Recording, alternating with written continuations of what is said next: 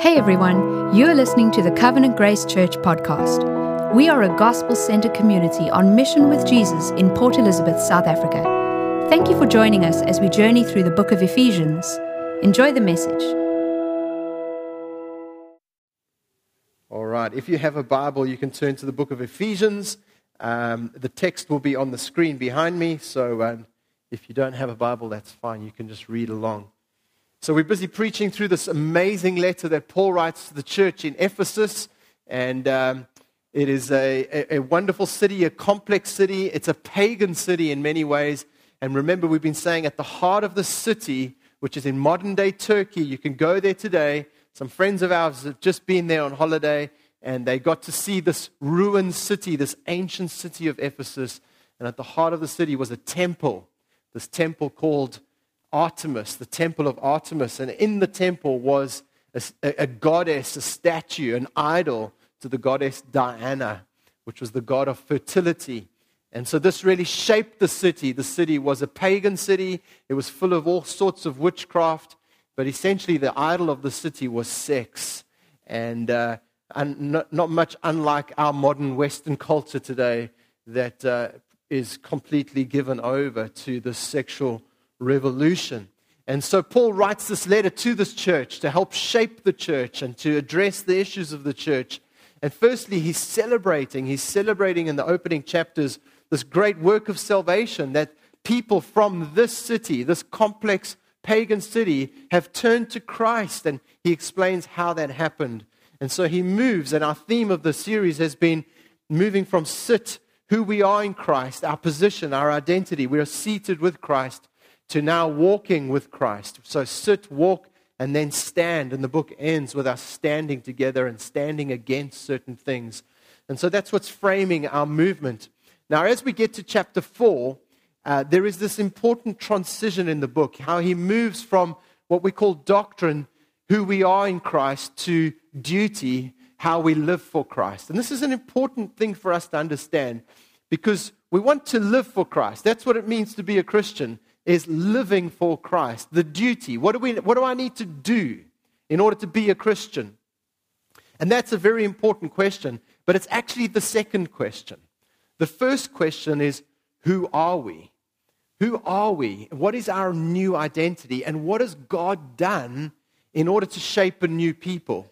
And if we get those two things wrong, we can end up living a life of tyranny, the tyranny of performance, where we feel like we need to perform in order to earn God's favor and earn God's blessing.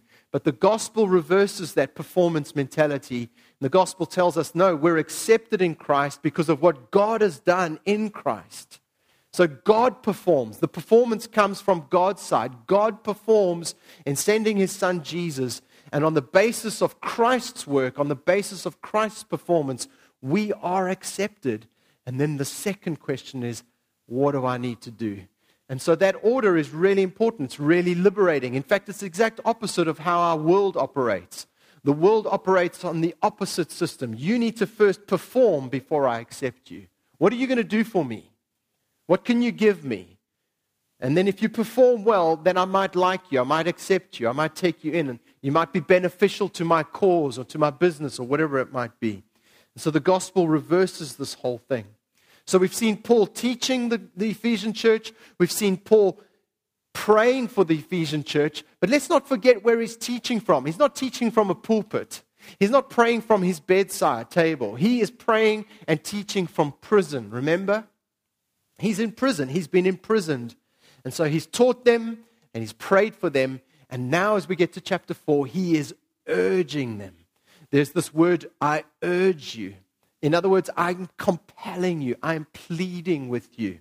So let's read our text and we'll get the gist of what he's urging them to do, what he's appealing that they might do. Verse 1, chapter 4, verse 1 through 10. For I therefore, so again, Paul is referencing everything that he's previously said. I therefore, a prisoner of the Lord. Again, remember, he's not a prisoner of Rome. So although he has chains around him, he feels that the call of the gospel, he's bound to the gospel. He's not bound to his circumstances. Isn't that incredible?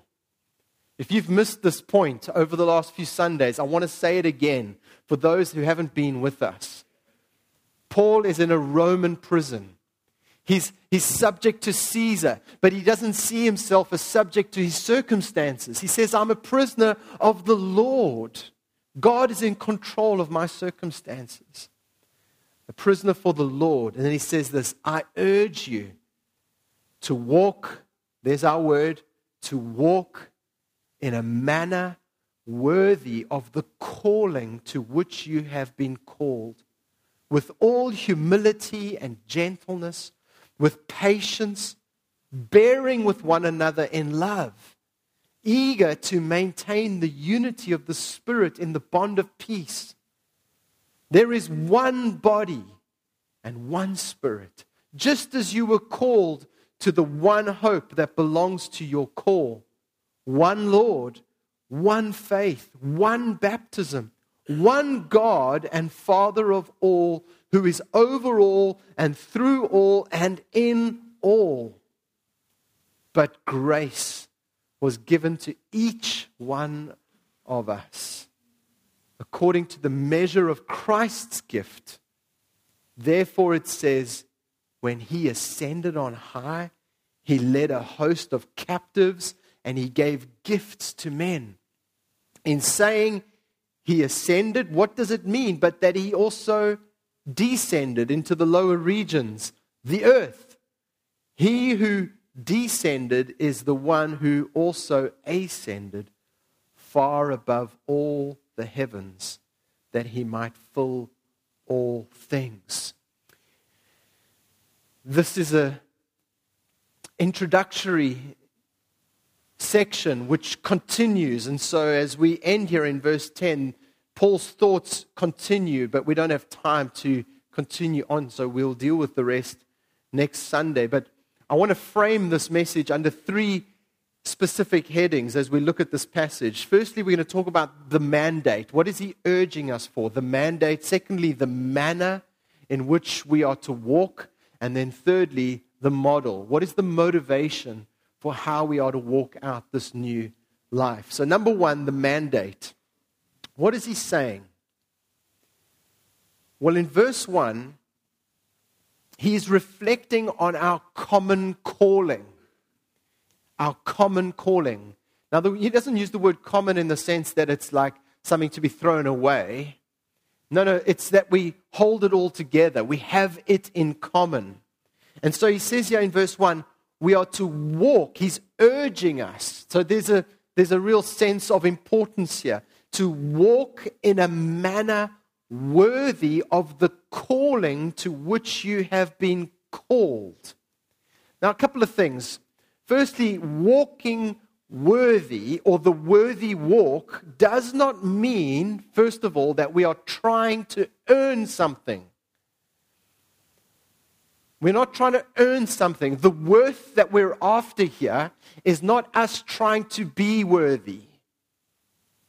It's not something we're trying to earn. We're not trying to earn God's acceptance. And so that's why I spoke about the order in the beginning. We are not trying to present ourselves as worthy. What it means is that he's urging us to be so amazed, so blown away by the fact of our calling, the reality of our already acceptance, that we would live worthy of that calling.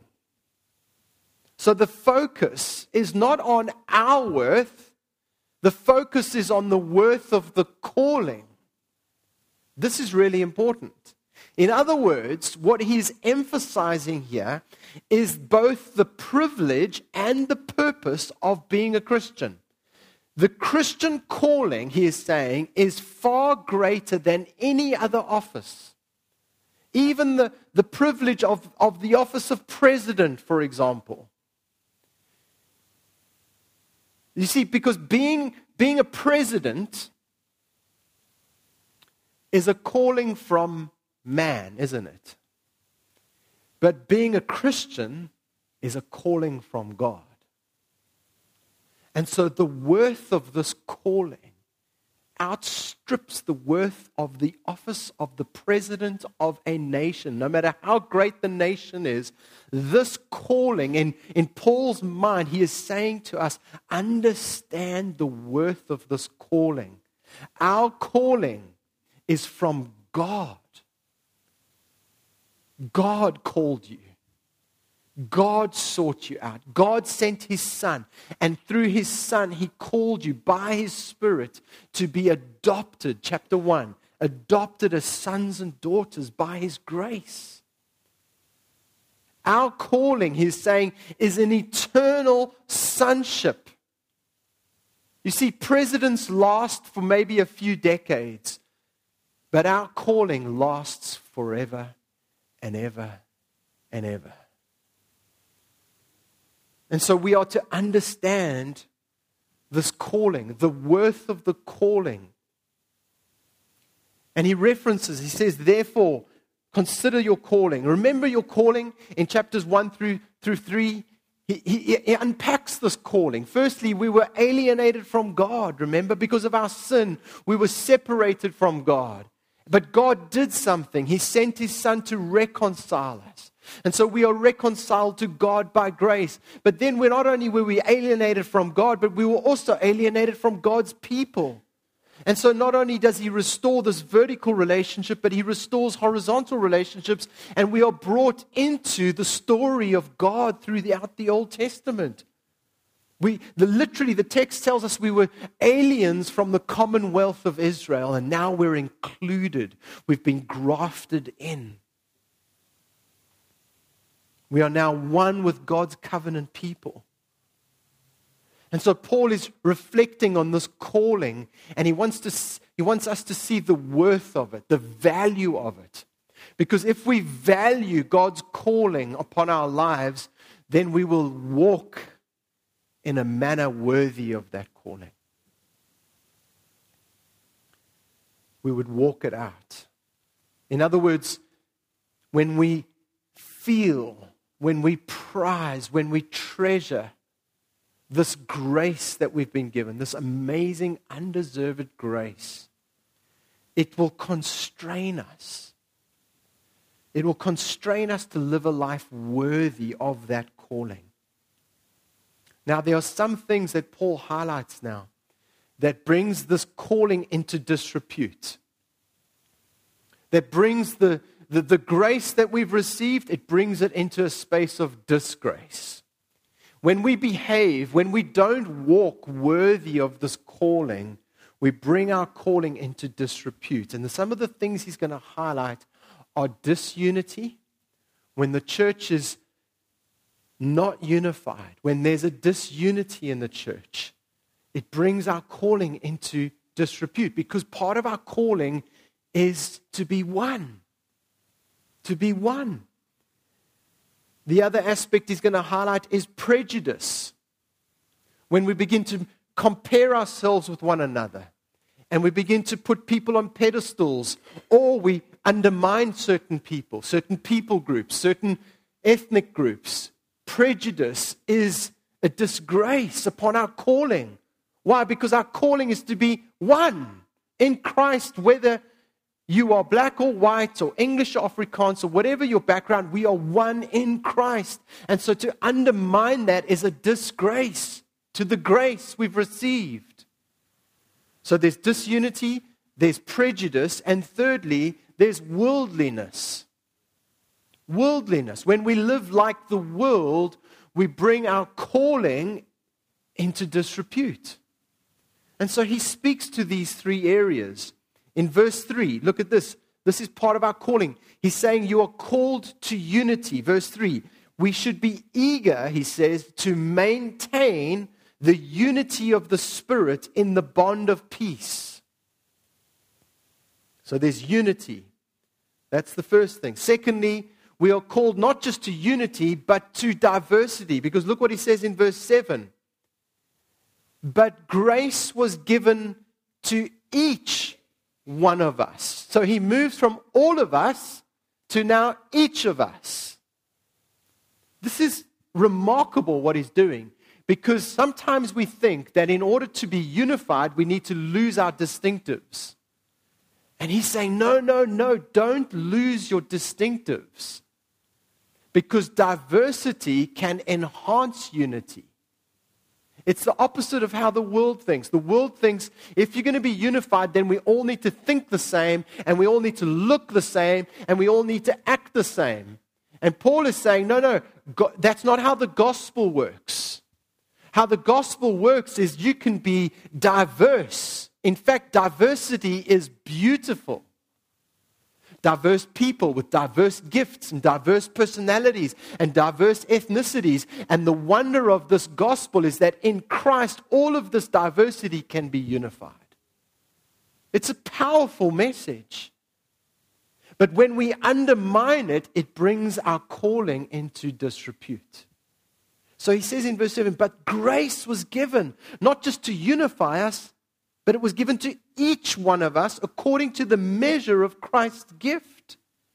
And he goes on and he develops this thought. We don't have time to go into it. Next week we will. He develops this thought of how we've all been gifted. And if we all have our gifts and we play our roles in our diversity, we can bless the body. So we are called to unity. Let's not undermine our unity. We are called to diversity. Let's not play down diversity. Diversity is a beautiful thing. And then thirdly, we are called to purity. Unity, diversity, purity. It's not in our verses today, but it goes on. In the rest of chapter 4, we read this, and we'll get to it in coming weeks. Verse 22, where Paul says, on the theme of this thought, he says to us, put off your old self. He's addressing worldliness. So he addresses unity, he addresses diversity, he addresses worldliness, purity. When we don't put off the old way, we bring our calling into disrepute. Put off your old self, he says, which belongs to your former manner of life. This is your old way, and is corrupt through deceitful desires, and be renewed in the spirit of your minds, and to put on the new self, created after the likeness of God in true righteousness and holiness, purity. In other words, look what he says, put on the new self, your new identity, which is created in the likeness of God. Now that is a key phrase which we're going to come back to. And so part of this worthy calling, part of walking the walk that we need to walk is that we walk in unity, we walk in diversity, and we walk in purity. Now, how are we to do that? And that's the second point, the manner. How are we to do that? And we need to remember that he's writing to a very diverse church. These were previously people that hated one another. Culturally, they were at the opposite ends of the spectrum. You got Jews with all their culture and religious practice, and you got pagans on the other hand with all of their religious practices and ways and manners of life. And these two cultures surely should be clashing. Surely they should not feel like family. And Paul is saying, yes, you can. And yes, you should. And here's why. Because look at this. Not only do we have a common calling, but we are called to a common care. Verse 2 and 3. Walk, he says, in a manner worthy of the calling to which you've been called, with all humility and gentleness, with patience, bearing with one another in love, eager to maintain the unity of the Spirit in the bond of peace. Now, firstly, notice this, that we don't create the unity. The unity already exists because it's a unity in the Spirit. You see, when we become Christians, we become family. We are joined to the body of Christ. Every single one of us, by faith in Christ, are joined to the body, and so we become family. And so the call upon the church in order to walk worthy is we are to maintain. This is a maintenance project. We are to maintain our unity. In other words, it exists in Christ. Again, remember, this is wonderful because the work is done. We get to maintain the finished work. Because we can't create unity. Only Christ can do that. Only Christ can bring different cultures together. Only Christ can bring people from all sorts of tribes and factions and people who once hated each other, bring them together and create unity. And we're called to maintain that unity. It's the reference to him ascending and descending at the end there, which is a quote from the Psalms. And the reference is to simply Jesus coming from heaven to earth in his incarnation. Jesus comes, he descends to us. He comes to us to create a people. And through coming to earth, through descending and then ascending, he creates a new people. He creates a unified body. So how do we maintain this unity? Well, he gives it to us in two stages. Firstly, with all humility and gentleness. Humility and gentleness, these are the marks of Christianity. These are the marks of love. What does love look like? It looks like this. It looks like humility and gentleness. In other words, I think what he's arguing here is that the knowledge of this great calling, the knowledge of the grace that you've received, should make you feel small, humble, and thankful. You see, Christians are to think humbly of themselves and highly of Christ. And when we think humbly of ourselves and highly of Christ, imagine a community that does that together. There's no room for infighting. There's no room for culture clash. Charles Hodge, one of the commentators on this passage, he says this regarding the Christian humility. The doctrines of grace, which is our call, we've been called by grace. The doctrines of grace humble a man without degrading him and exalt a man without inflating him. I think that's just a great, great definition of humility. And so the focus here, church, is on how does a diverse group in Ephesus and in Port Elizabeth today, how does a diverse group of imperfect people, let's just double up on the problems here. Firstly, we're a diverse group. Secondly, we're an imperfect people. How does a diverse, imperfect people maintain a common care for one another? So the question we're asking is, how can you keep on caring for that person in your church that you don't like? How do we keep unity amongst ourselves when that person really irritates you? Or they let you down? How do you maintain unity with them instead of being off or cold towards them? The only way is to remember that you are also a sinner, undeserving of grace. Because you're not better than them. You're no better than them. In fact, if someone thinks ill of you, do not be angry with them, for you are far worse than they think. Let me say that again. If someone thinks badly of you, do not be angry with them, for you are far worse than they know or think. You see, when we humble ourselves and we have a humble estimation of ourselves and we realize that all that we have comes by grace, this gracious calling of forgiveness that we've received, then we're able to bear with one another, as the text says. See, when we clothe ourselves in humility and gentleness, and we get the right perspective on who we really are, then we can be patient, with patience, bearing with one another in love. In other words, Paul knows this isn't going to be easy. This is a very diverse church he's dealing with. And people don't like each other in the church. But there's a greater calling. There's a higher calling. And the higher calling is we are one in Christ.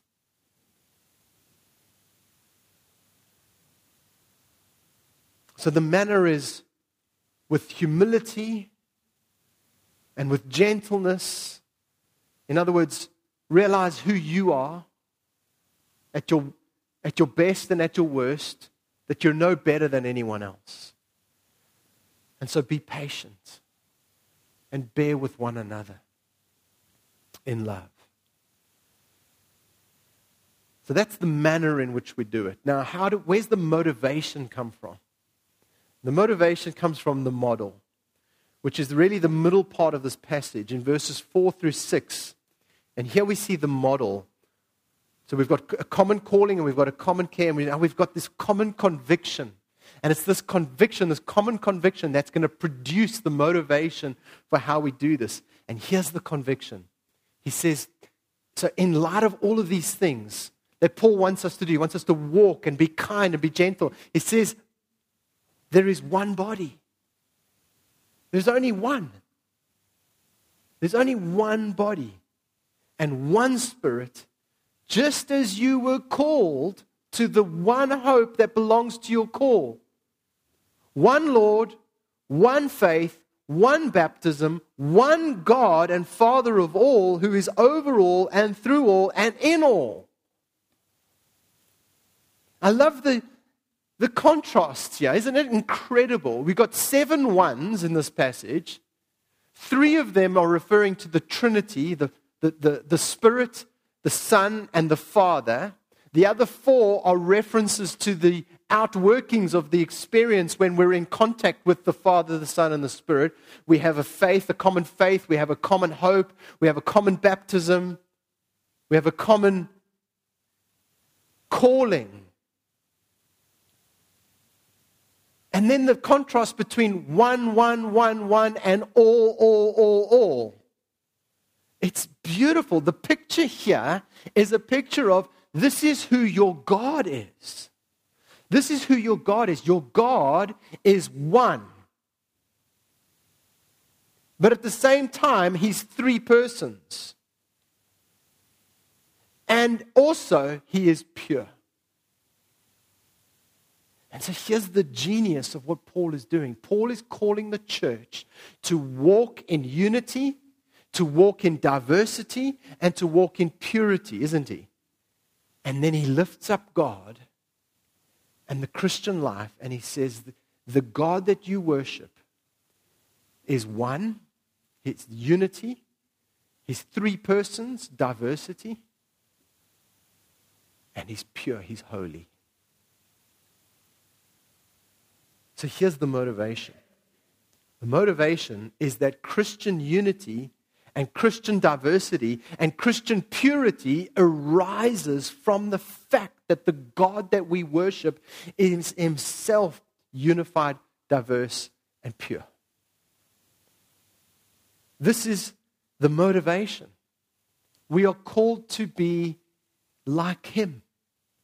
We are called to live like Him. And when you are not doing these things, when you are not living the pure life, when you're in worldliness and you're indulging the flesh, and when you are causing prejudice or you're prejudiced in your heart and you're despising the diversity of cultures and people and nations, and if you're causing disunity, you are acting outside of your calling.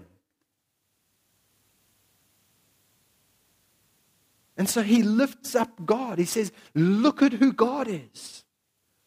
Who is the only God? The only God, the Christian God, is this magnificent God who is unified, diverse, and pure. And be like Him. Now, I just want to do a little work on this because these verses 4, 5, and 6, are some of the most profoundly Trinitarian verses we have in all of Scripture. And as Christians, this is the one distinctive that sets us apart from other world religions. It's the most important fundamental area of Christianity, the definition of who is God. Who is God? And all other world religions reject the Christian view. And so, for example, in Islam, Islam accuses Christians of believing in three gods. In fact, most of their literature accuse Christians of believing in God the Father, God the Son, and God the Holy Mary. Somehow they got their eyes fixed on the Roman Catholic Church. And that's Islam's view of Christianity. And we say, no, that's not what we believe. It's never been what Christians believe. Judaism, similarly, has an opinion of Christianity. Judaism and some of the other minor cults like the Jehovah's Witnesses, those guys that come knocking when they shouldn't, they have a distorted view on what we believe. And they make the accusation that Christians believe in three gods, similar to what the Muslims accuse us of. They say no, but they get it right. They say that we believe that in three gods, that you got the first God is the Father, and the second God is the Son, and the third God is the Holy Spirit. And we say, no, that's not what we believe. We believe in one God. In other words, they accuse us of polytheism, that we believe in multiple gods. And Christians believe in monotheism. We are a monotheistic faith. We believe in one God. The text is clear. Verse 6, one God. And many other texts. We believe in one God, and this is the beauty of the Trinity. However, this one God that we believe in has revealed himself in three persons, not three gods.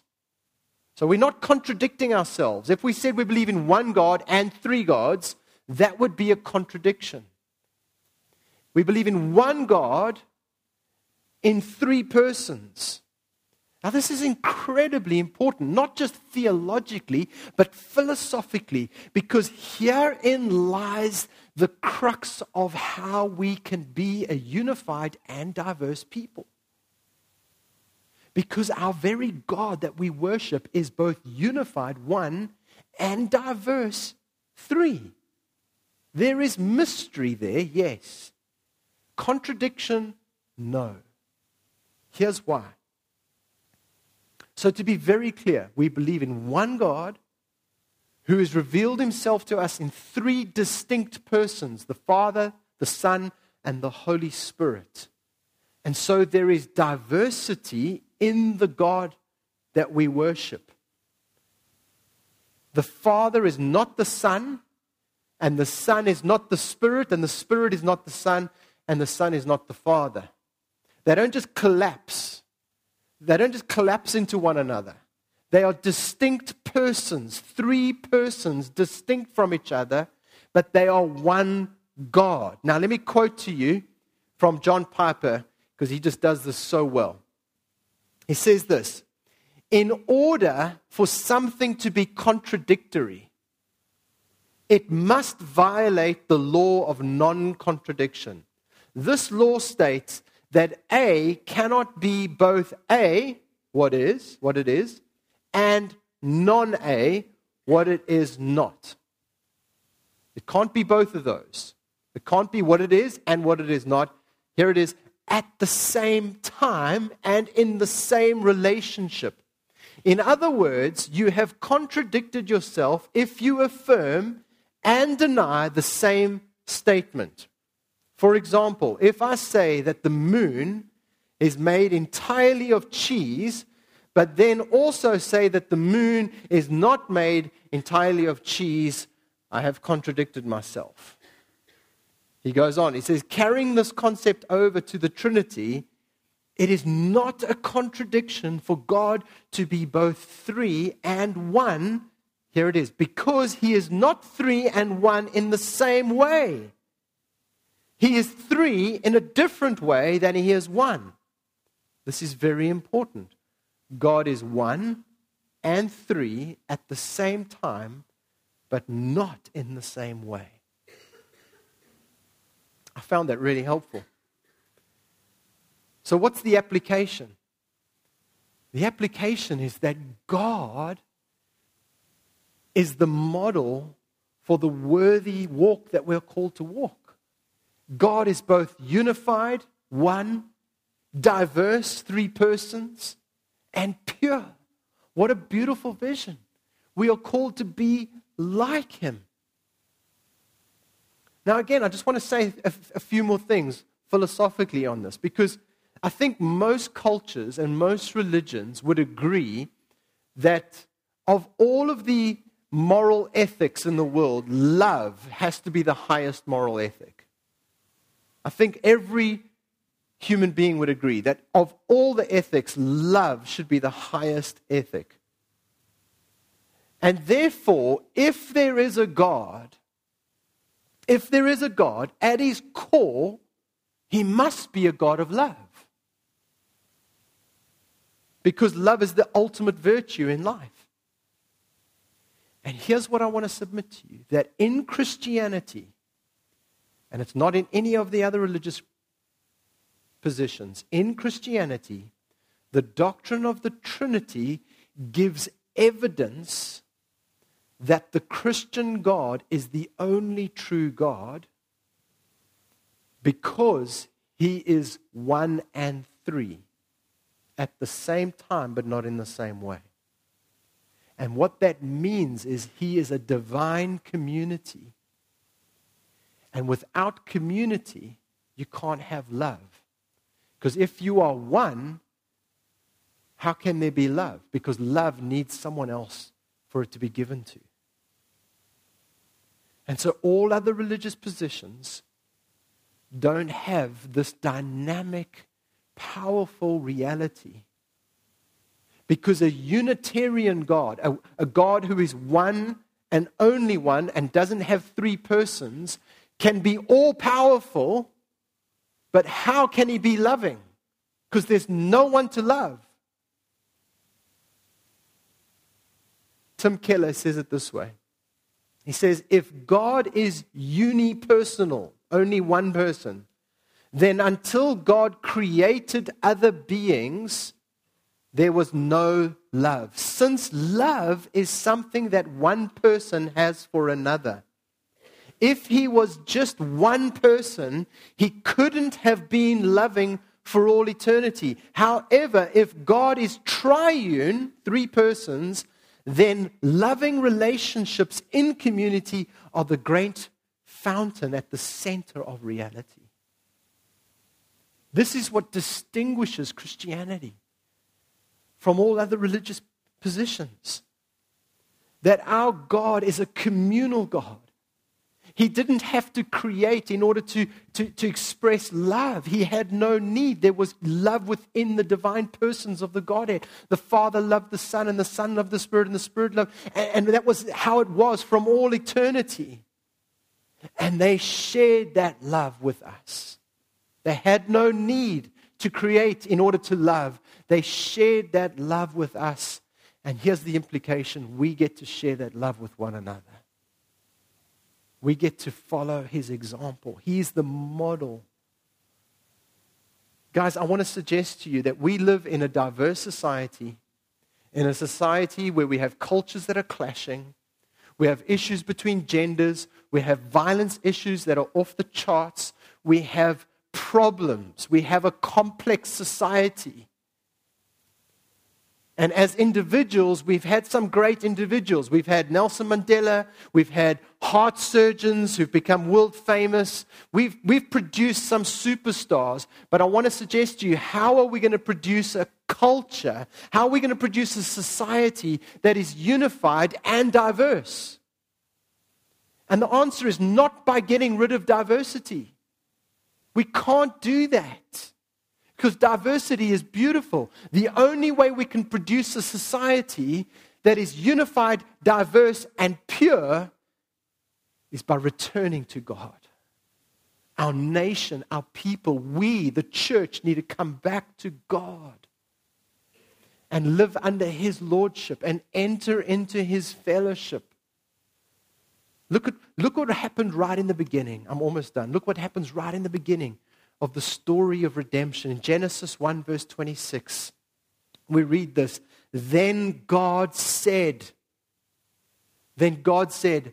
let us make man in our image. Notice the plurals. God is speaking, and God doesn't say, I'm going to make man in my image. No, he says, let us. Why? Because from all eternity, God, the only God, has been a God of love because he's a plural. There's three persons there. Let us make man in our image. Father, Son, and Spirit. Let's share this love. Let's share this community. Have you ever wondered why people, human beings, long for relationship?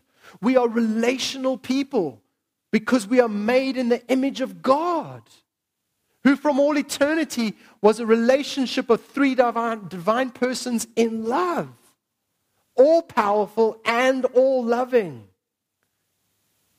No other faith position has this truth.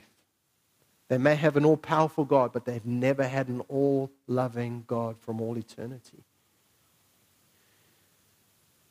And so the invitation to us, when he says in verses 4 through 6, all of these ones, one God, one faith, one baptism, one Lord, one body, one Spirit, is come back and enter the fellowship, enter the divine community.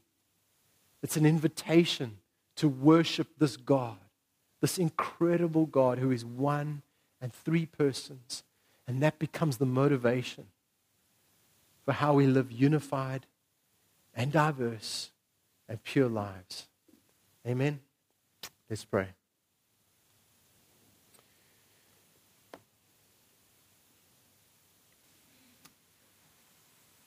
Father, we thank you for this glorious vision. We thank you that you are the only true God. There is no other God besides you. Lord, we thank you for this model of perfection, this beautiful example of unity and diversity and purity. And that's what you're calling us to, Lord.